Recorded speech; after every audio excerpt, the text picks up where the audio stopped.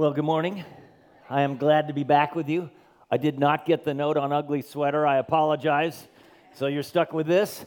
But you guys can pull out your outlines. We'll be in Isaiah chapter 9 when we get to the scripture, so you can begin going there on your phones or whatever you have, so that you can follow along in your Bibles. And we're going to see one of the most famous birth announcements in the Bible, probably in history.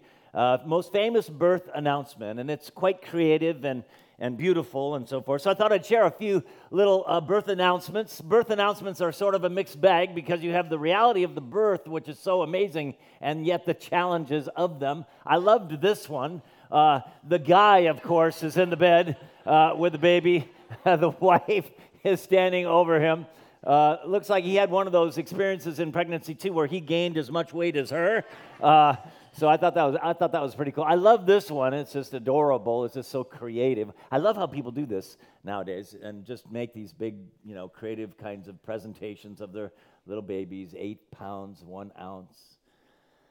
And then this one, of course, this was my favorite because, we planned 3 + 1 = 4, and then God laughed, and it was 3 + 2 = 5. I relate with this one because I have twin granddaughters who are 3, and that's what God did to my son. My son talked his wife into having one more. She only wanted one baby. And talked her into having one more. And lo and behold, then there was 2, which was the end of her career outside the home for many years. But it's just the way it is. And then just this one. I love this one. How do I put this?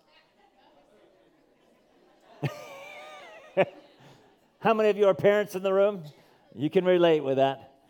You can relate with that. And it's one of those things that something so precious can, really turn into a kind of nightmarish experience on so many levels. My son, my oldest son, he's 39, almost 40. And, when we were pregnant with him, we got pregnant in the middle of my senior year of my undergraduate work. So it was a busy, kind of crazy time. And anyway, it was just, and I'd never been followed along the pregnancy like that before. I didn't know a lot of the stages, and so it was kind of mixed. Teresa, my wife, was extremely, what do you call it when you get sick all the time? What is it? Morning sickness. That's what I call it. Is hyperemesis that's probably a medical term. Yes, thank you for educating the room, the house. We all learn maybe something, except you. So whatever. But yeah, morning sickness. She was really morning sick with Michael, just horrible. Lasted like 4 months or whatever. And then when it came to the birth, I did, in my day, we did Lamaze. How many of you have ever heard of or done Lamaze, that kind of stuff? So you go to the classes and, breathe, you learn how to breathe, and which is all great. But when labor started, we didn't know what we were doing, so we rushed to the hospital, and they told us to go home. She's not ready yet, and so hours and hours and hours went by, and the labor was worse and worse and worse. But they kept telling us, "Don't worry about it; it'll be fine." She was in labor for 59 hours with Michael. Then a C-section. She almost died. It was really a desperate time. I mean, it was scary, obviously, on steroids. Having said that, if you know me, you know I love blood, so I wanted to be in the room when the baby was born. I just thought it was super fascinating to be in there and watch the tools that they use and how they cut and stretch and pop out this Frankensteinian-looking character out of her belly. And, just the head comes out, and then they suck this stuff out. And then it was very traumatic because Michael almost died in the process. And so it was just really just kind of a kind of desperate situation, which is really the question of the weekend. Some of us right now, you are in a desperate place and space. Something's going on in your life. In fact, I'd like you to write it down. You may be sitting next to the person who's causing it, so don't write their name. But you may be going through a difficult time, but I'd like you to kind of wrap your mind around the idea of peace and desperation and where it is that those two things can intersect with you and for you. And I'll share mine a little bit later as we go along. But it's always good in a sermonic moment, even though we're studying Scripture and Scripture's awesome on its own. Remember, the intent of Scripture is what?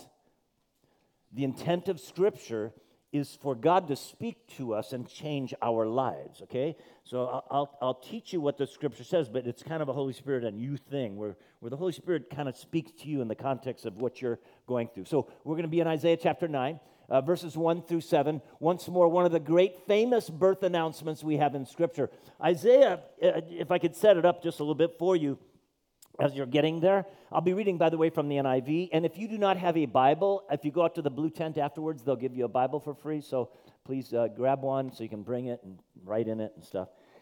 But Isaiah prophesies in a really difficult time in the people of God. We are in the era of the divided kingdom where there's Israel in the north and Judah in the south. And the Israelites in the north are being incredibly disobedient to God, and they're, remember, in a theocracy in this time, so God's trying to work in this sort of governmental, national sense, and not the way he works today, but unique in the Old Testament. Anyway, because of that, he's going to discipline the northern kingdom of Israel. And Isaiah prophesies from basically 740 for like 60 years. So he prophesies through the conquest of the northern kingdom of Israel. So he has a long, long ministry. And it's fraught with difficulty and despair and words of peace in the case of this birth announcement, and hope, which was last weekend, and joy, which is next weekend. In the context of this desperate time, he writes and speaks this prophecy. And it's particularly harrowing or difficult because the nation that's on the rise, Tiglath-Pileser is the emperor of Assyria in a lot of this time, but Sargon, the emperor of Assyria, ultimately conquers the northern kingdom of Israel. And he and his practices of conquest were incredibly evil or horrible or challenging, or however you want to frame it. We think of the cross over there. We think of the cross member of which Jesus would have carried to his, I'm pointing over there behind you guys, just the cross is over your right shoulder. But the cross timber he would have carried to Golgotha, and then they would have dropped him onto another upright piece of wood stuck in the ground. We think of that as a Roman thing. It's really not. It likely comes from the Assyrian period, at least in gestational form. And the Assyrians were famous for being horrible when they conquered a people. They were famous for impalement. So they would sharpen a piece of wood, like a large stake, if you will, and they would impale the men primarily on this stake. And so they would stab them under the rib cage and then leave them to die on this spike. And they would ultimately die as the weight of the individual would cause them to drop over time, hours, and ultimately piercing the organs and killing them. They were famous for that. They were famous for the art, and I use that term advisedly, the art of flaying, where they would cut pieces of the skin and meat and flay the individual. They were famous for throwing children and babies into fires and burning them. All of this to wreak fear, which, by the way, might give you some insight. We tend to be hard on Jonah. We tend to be hard on Jonah the prophet. How many of you have ever heard of Jonah and the whale? Raise your hand. Okay, that guy. Okay, and we tend to be hard on him because God calls him. And he says, hey, I want you to go to preach to the Ninevites. Where's Nineveh? In Assyria. It's the capital. How many of you would be a little scared to go prophesy to the Ninevites? Let's just be a little honest right now, okay? We tend to give Jonah a hard time, but he can't stand the Ninevites, and he can't stand them because of the way they do war, for lack of a bunch of other things that they do. So all of that is sort of the background, if you will. So when we read Isaiah, I just want you to kind of wrap your minds around what's going on, okay? What's the first word in Isaiah 9? Nevertheless. That word appears 245 times in the Bible. 245 times, Scripture says, this is a bummer, this is horrible, you're being evil, nevertheless. Right? Which is the wonderful story of grace in our lives, where we often do not get what we deserve. And years pass in the context of this prophecy. Anyway, nevertheless, there will be no more gloom for those who were in distress, were in distress. In the past, he humbled the land of Zebulun and Naphtali, but in the future, he will honor Galilee. Where's Jesus come from? Galilee, okay? He will honor Galilee of the Gentiles, and then underline this in your Bibles or highlight it if you're on an app, by the way of the sea. I've taught you before that Israel is a land bridge. Part of why God calls Abram from Ur of the Chaldees to ultimately inhabit the land of Canaan is because the land of Canaan was an extremely important piece of geography. And God knew that from there could go what we call the gospel to the world, because it's the land bridge between Egypt and Damascus and the east. Okay, so it's very, very important. In fact, I have a map on the screen just so you can kind of wrap your minds. So Naphtali and Zebulun are up on the top of the Sea of Galilee up there, basically. And Galilee, of course, is the Galilee, the region of the sea, the region of the lake of Gennesaret, so forth. So it's that area of the land that Isaiah is prophesying about, which is, of course, in the northern kingdom of Israel. So he's going to honor Galilee of the Gentiles by the way of the sea along the Jordan. So he's going to bless the nations, the world, through what's going to happen in Galilee, what we call Christmas, okay? What we call Christmas. And then he says in verse 2, the people walking in darkness have seen a great light. On those living in the land of the shadow of death, a light has dawned. So he's forecasting, he's prophesying what will happen, let's say, roughly 700 years later, ultimately. Now, normally in prophecy, by the way, there is a king or some person that is actually in the near ground, the first fulfillment, if you will, of the prophecy. But because of what he says, and Isaiah normally will do it this way, there's normally some kind of messianic figure that will arise within a fairly short time frame. Hezekiah is a godly king that Isaiah prophesies during his reign. And it can be, I'm not saying that it can't totally be Hezekiah, it just can't be in entirety. Because look at what he says, look at how he describes this messianic figure.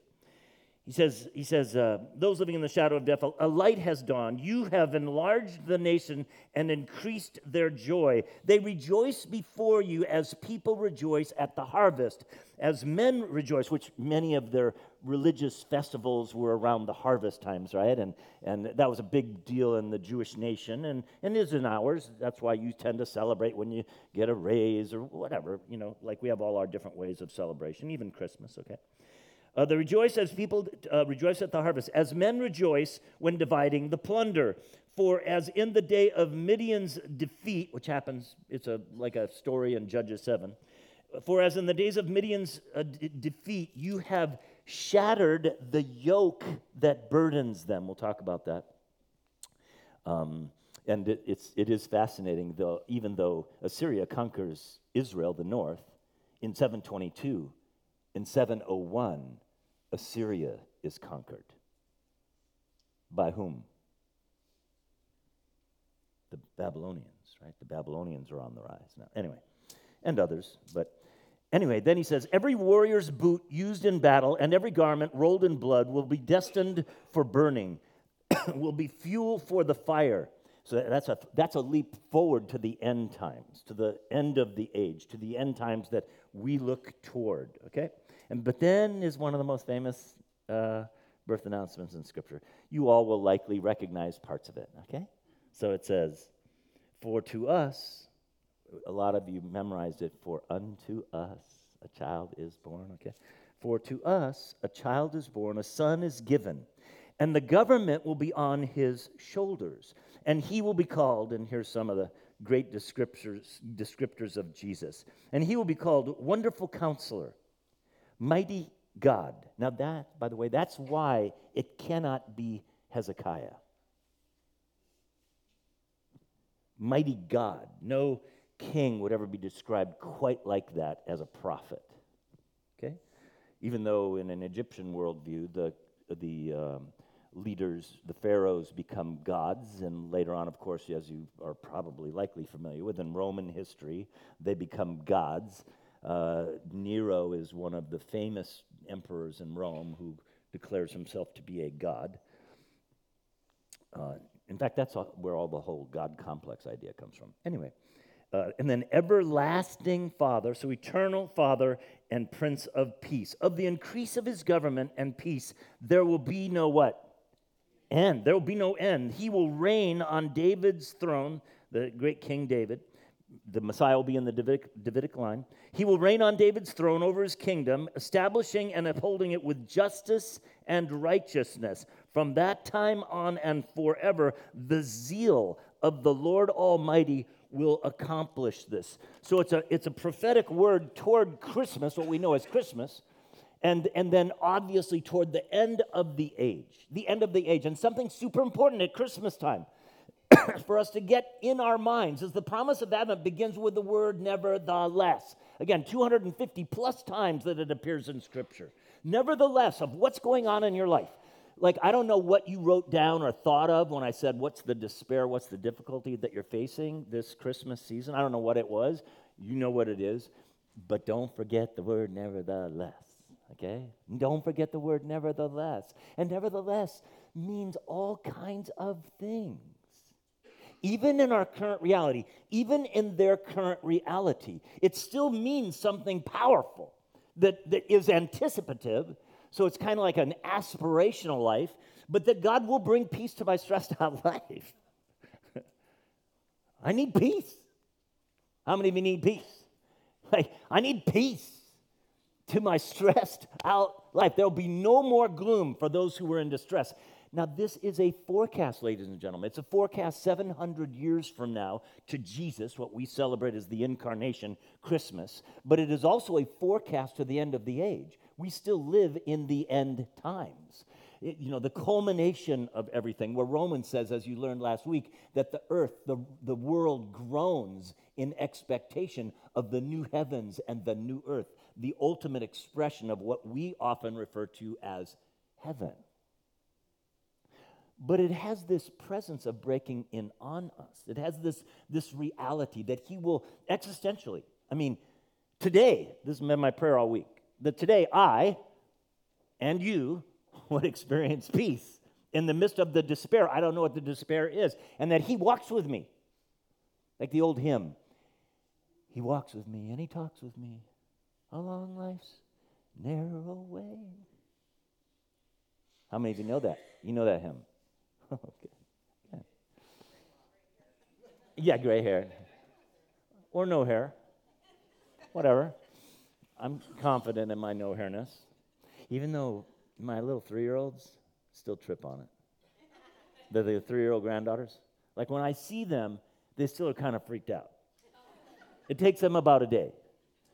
And then eventually and I'll be sitting on the ground, and eventually they'll come up, and I can tell what they want to do. They just want to feel it. They'll stand about a foot away and stare.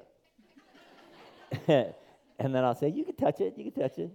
And then they touch it, And it's best when I've skinned it that morning, because otherwise it's super sharp. Anyway, God walks with me through my darkness. Isaiah's prophesying. God's with you in it if you will seek him with all your hearts. And he's after national repentance. He's after the people of God repenting at once. Kind of like what we do every weekend. Every weekend we pray prayers of repentance and forgiveness and whatever. It's always not just you as an individual, it's you as a people. And in the theocracy of the Old Testament, it's in the Israelites. It's in the nation, okay? In us, we no longer live in a theocracy. But it's still very relevant that he walks with me through my darkness. Now, how many of you have ever seen this guy? Yeah, so how many of you have seen the movie? It's a Beautiful Day in the Neighborhood. Incredible film. And I just love, his name's Fred Rogers, by the way, not Mr. Rogers, but he just had one of the longest running shows on TV, and it was a very unique show, but it was birthed out of despair.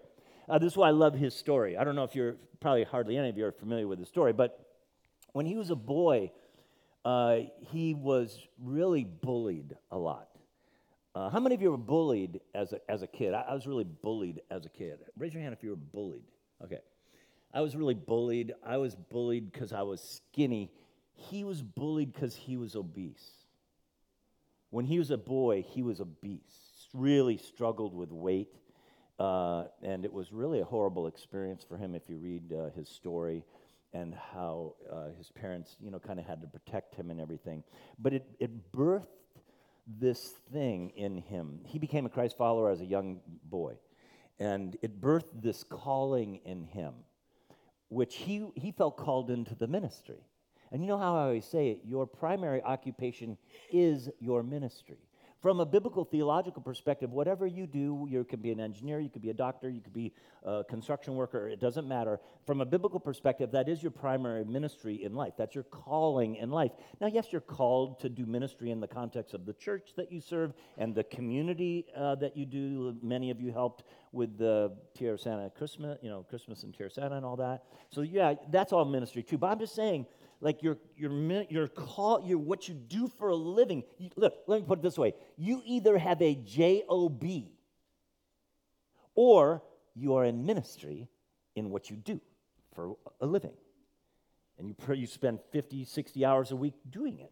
So I'm always after you to kind of theologize that and spiritualize what you do, so you see yourself as a minister. Anyway, Fred though felt called to vocational ministry early. And he went to seminary and everything. He did the same educational track that I did. But through his course, he discovered TV and the power of communication and the power of communicating. He had a particular burden for children, and in fact, preschoolers was his target market in Mr. Rogers.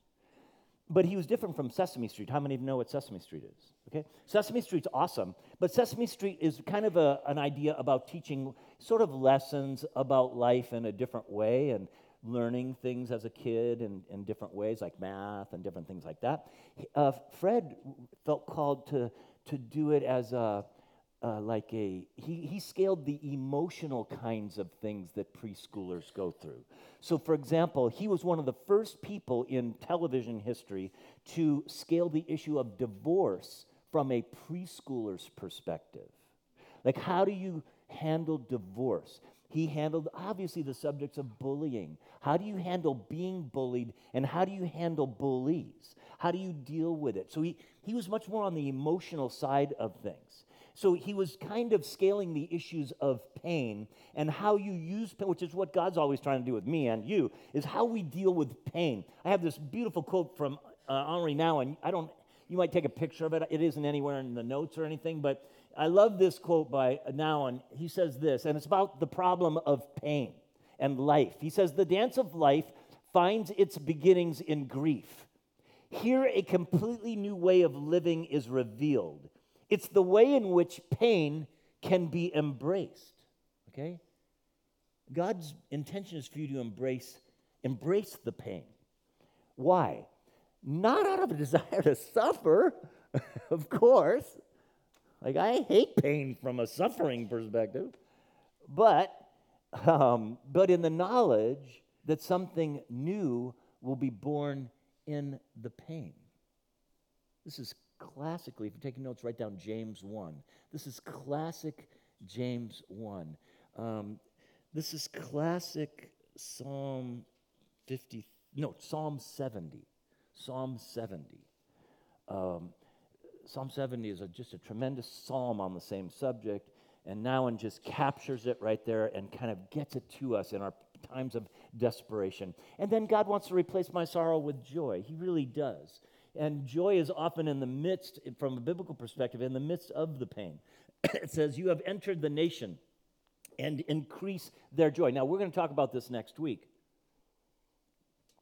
so I don't want to spend a lot of time on it, but and you have to put it in the context of the Assyrian conquest that's happening like live as Isaiah's prophesying about the gloom that they're going through.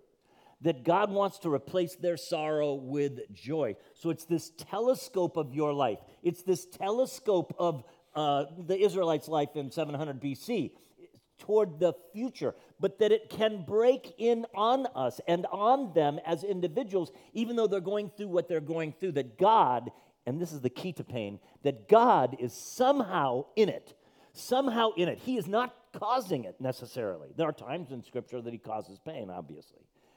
But he's not necessarily causing it, but he's in it. Write down Romans 8:28. Great verse for you to memorize. And then this. God wants to shatter our burdens. I love that language. You have shattered the yoke that burdens them.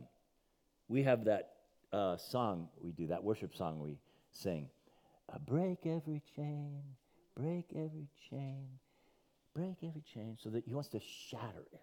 Okay? He wants to shatter the chains that bind us in our lives, but that takes kind of our lifetimes, right? And then the announcement of Jesus has the power to change everything, not just us in our lives, but in our families, in our workplaces, everywhere we are, everywhere we go. It has this power to change everything. It is the big change agent. And maybe you're here, you're new, you've been coming for a little while, and you've been thinking about beginning a relationship with Jesus. When you begin a relationship with Jesus, he will change everything in your life. Is it going to be perfect from then on?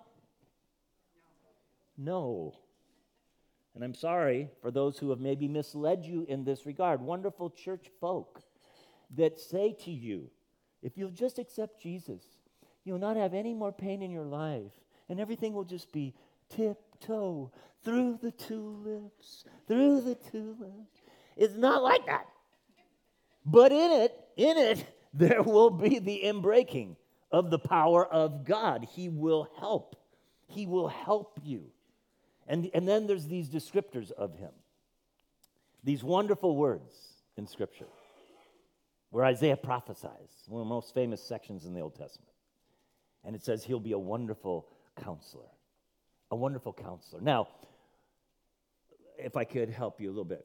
In Isaiah's context, in the Hebrew language, this word it's a special combination. Jesus says in the New Testament that he's going to send the Holy Spirit, and the Holy Spirit will come alongside of you as a counselor. And there's lots of passages, and so it's like that word is definitely like therapist, like counselor, like a mentor, like somebody who's going to lead you and guide you through the drama of having kids or your career path or divorce or whatever it is, okay? But in this context, what this means, because remember, it's a forecast to Jesus, which is part of why they expected Jesus to come as the baby, now the man, the Messiah, the messianic figure. Part of why they believed that Jesus was coming as the ruling and reigning king in, basically zero. Actually, he was born in 4 BC. We got the calendar off because of a monk's error in like the 4th century. Just thought I'd throw that out there. But anyway, so our calendars are all wrong. Just thought you can Google it. Great monk, just math. How many of you are mathematically challenged? Me too. So let him off the hook. Anyway, this means that he is going to be a person who will bring like a global influence, governmental power. He'll set everything right. Imagine, you're going to have to imagine this, in America and in our political milieu, imagine if someone were to be so wise, so amazing, and the whole Senate, Congress, everybody would be so amazing that they would bring this kingdom of God way in America. Imagine how much America would change. Anyway, that's who this is. Just thought I'd throw that out there. Yes, he's a counselor, small c, but he's the counselor big C, okay? Just thought I'd throw that in. And then mighty God. Mighty God. This is why Hezekiah cannot be the ultimate fulfillment in the southern kingdom of Judah of who this messianic figure is, though Hezekiah was pretty awesome. He was one of the, I think, 3 godly kings in the southern kingdom of Judah. But mighty God, he will be the mighty God. And he will be the mighty God who works for us, through us, in us, wants to impact the world through us. This is the deal. And then he uses this term that some of us have issues with. I do too. Everlasting, eternal Father. And the reason that is striking to us often is because it is the conflict between our earthly dads and God as dad. And so it's complicated for us. So we tend to, by virtue of just being psychological beings, born in the context in which we are, we tend to pigeonhole God into the garb, if you will, of our dad. And this is an incredible journey you'll spend your whole life long dealing with, is often referred to as father wounds, mother wounds, because your dad's not perfect, and so you have goods and bads and uglies and beautiful things that come through your family of origins issues. And if you've ever been in therapy, you've delved into this and you know a lot about this already, but still it's an ongoing existential reality of morphology in your life. You're constantly changing and growing, and you're pigeonholing God, and a big part of the problem is that with you. And me, I have the same issues. So, and by the way, even though my dad is dead, my dad has passed on, he's in heaven, I led him to Christ before he died, like 6 months before he died, I still have him in me. I still have his voice. I still often kind of respond to things because that's who I learned from and how I am. And so it's complicated. And then this last one, the Prince of Peace. The Prince of Peace. And we need peace in the midst of our lives, don't we? Like, we need this peace, this sense of wholeness.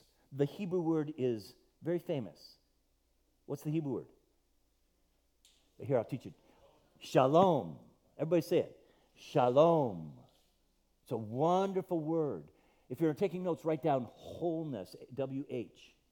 It means prosperity. It means tranquility in the midst of the storm. Remember, Isaiah's prophesying as the northern kingdom is being conquered and as the southern kingdom gets all jacked up too. He's saying that this peace is available in the mess of our lives. And this is the peace that we need in desperate times. I'm in a desperate time right now. My son is going through a horrible divorce.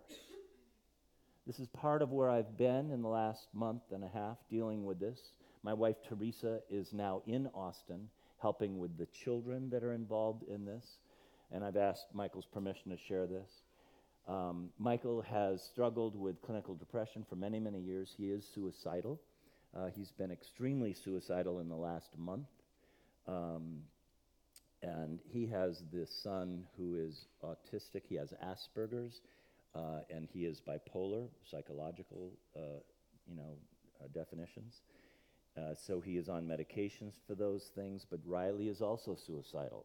And in this time, I'm dealing with this. This is why my Thanksgiving, I always tell you, Thanksgiving can be a complicated time, right? Well, welcome to my Thanksgiving. My Thanksgiving was no joke. My Thanksgiving was the most complicated Thanksgiving I personally have ever been in. But somehow, God was at work in it. He's at work in it for me, my son, his wife, the kids, my wife. So if you guys could be praying for my wife, if you could write her name down, it's Teresa, no H. Teresa, if you could be praying for her. That is the Prince of Peace. Jesus said it. Jesus said it. He said, peace I leave with you. Now, when Jesus says these words, what's he about to do? This is the triptych of prayer, John 14 through 16. Where does he go after this? He goes to the Mount of Olives. And he goes for the Passover festival. Then he goes to the Mount of Olives. Then what happens? Then he dies. Okay? So in that context, he says, peace I leave with you, my peace I give you. I do not give you as the world gives. Do not let your hearts be troubled, and do not be afraid. In that context, just like Isaiah, in the reality of life, the drama and trauma of life, God says, experience the peace of heaven. Let God in. Only God can do this. This makes no sense apart from a relationship with Jesus Christ. Because apart from a relationship with Jesus Christ, you simply cannot see what God is doing. So you have to let him in so that he can do his work, okay? He has to continue to change me in the midst of the pain, the current pain that I am wrestling with. That's what he's always trying to do. And especially when you have grown, how many of you have grown kids? Okay. So a lot of you have grown kids, especially in the context of grown kids. Because what's the temptation when you have grown kids and they go through a divorce, in my case? What's the internal conflict? I coulda, woulda, shoulda. I coulda, woulda, shoulda. Somehow I could have rescued this. I should have. You just have this whole crazy. That's why I call it the cray-cray. It's the cray-cray that goes inside every dad and mom's head. It's the cray-cray. And you will go crazy without God, okay? So I want to do a couple things, but first I want us to pray. Let's bow our heads and close our eyes. If you're watching this online, I'd encourage you just to bow your head and close your eyes. So, Father, here we are in this kind of sacred space, sacred because we are here committing ourselves to you. You are here to help us, to give us peace. And Lord, for some of us, it's our life is not right with you. That's the deal. You are calling us to a right relationship with you, where you are king, we are not. We are just your children trying to follow you as best we can. But our lives need to get right with you. We need to pray about that. That's you this morning as you are in this space. Raise your hands up. That's me, Pastor Mike. I need to get my life right with God. I need to either begin my relationship with him or recommit to it or whatever. Raise your hands all across the room and just look up at me. I just want to connect with you guys. God bless you guys. It's awesome. He's going to do an amazing thing in us because only he can do it, okay? And first, it's like peace with God. Now, you can put your hands down. How many of you, when I said, what's the desperate thing, you know that area, you need the peace of God to break into your life and invade your life? Raise your hands up. You know exactly what it is, what the context of it is. It could be loneliness. It could be, anger, anxiety, lots of things, okay? You can put your hands down. So, Father, that's our prayer. Some of us need our lives right with you. So we'll pray this together out loud. I'll lead us in prayer, and then let's just all pray together, okay? Some of you are more comfortable praying out loud. Others of you, that's like a bummer for you, so you don't have to. But let's pray out loud, okay? Lord Jesus, help me and heal me.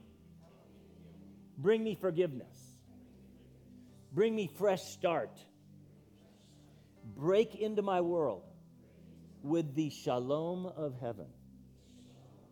I cannot do it on my own. I recognize that. I admit to it. I humble myself in your presence. I will be meek. I will be righteous because of your grace within me. So help me to experience your kingdom right now, so that I can give it away. Thank you for loving me more than I could possibly imagine. In Jesus' name, amen. Now give God a hand for what he's doing. Now look, those of you who are just committing your lives to Christ and kind of getting your mind wrapped around what that looks like, I would really encourage you afterward. I have one more thing I want to share with you. After we're done, though, I'd really encourage you to go over to the cross and share that with some people over there. Let them pray a bit more over you. Or you can always go out to the blue tent and people will just pray with you out on the patio, whatever. And they'll give you resources, though. I want you to take care of yourselves, okay? But just this last thing I want to share with you. It's go back to the very last, that one. Because this is the words of Jesus. And I love Mr. Rogers' ministry. He's obviously, if you don't know, he's passed away. He's in heaven. But Jesus said, not just blessed are you when you experience peace. What's he say? When you become a peacemaker. How many of you need to have peace hit your workplace? Raise your hands. Okay? How many of you need to have peace hit your family? Like your maybe your roommates even, whatever. Yeah, so I want to challenge you to be a peacemaker. And if I could frame the idea with 3 words. Tom Hanks, by the way, who is a distant relative of him. Yeah, I think it's like 7th cousin or something, whatever. 23andMe is a great thing. Anyway, Tom Hanks played him in the movie. And every day on the set, they would play, I guess, or send it out, or somehow say it, maybe in the rally or whatever. They would say a famous saying from Mr. Rogers. And then one of them, that when Tom Hanks was interviewed, what was it like playing Mr. Rogers? He said, well, they did this every day. It was super cool. And I remember this one in particular. And Mr. Rogers says, they asked him, what's the key to be happy? Remember, he's a preschool expert, right? And you're just a big preschooler, okay? But Mr. Rogers said 3 words. Here's the secret of being happy. Be kind, be kind, be kind. Okay? So that's what I want you to wrap your mind around Monday. Some of you are going, God bless you. Some of you are going to Costco today. You are going to the mall today. So you're okay, let's all stand. But you're going to go to work on Monday, and you're going to be in your neighborhood, and it can be a beautiful day in your neighborhood, okay? But you must bring the kindness. You must be the peacemaker, all right? So I'm going to pray for you for this week of ministry. Father, I thank you for everybody that's here. I thank you for how you've touched our lives. I thank you for preserving the words of Isaiah. It's so amazing, Lord, that so much of the scroll of Isaiah was found in the Qumran, in the Dead Sea Scrolls, and that it's in the museum in the world, and we can go look at it. And it's just such an amazing miracle of preservation. I thank you for Isaiah 9. I thank you for all that it says to us about the Prince of Peace. So help us to go and be peacemakers everywhere we are this week. Help us to come back next weekend, inviting our friends, Lord, and look at the idea of joy, the joy of Christmas. That doesn't necessarily, presents are awesome, but doesn't necessarily have anything to do with that. There's something deeper that you want for us. So help us to be prayerful this week as we are peacemakers, come back in anticipation next weekend on joy. In Jesus' name, amen.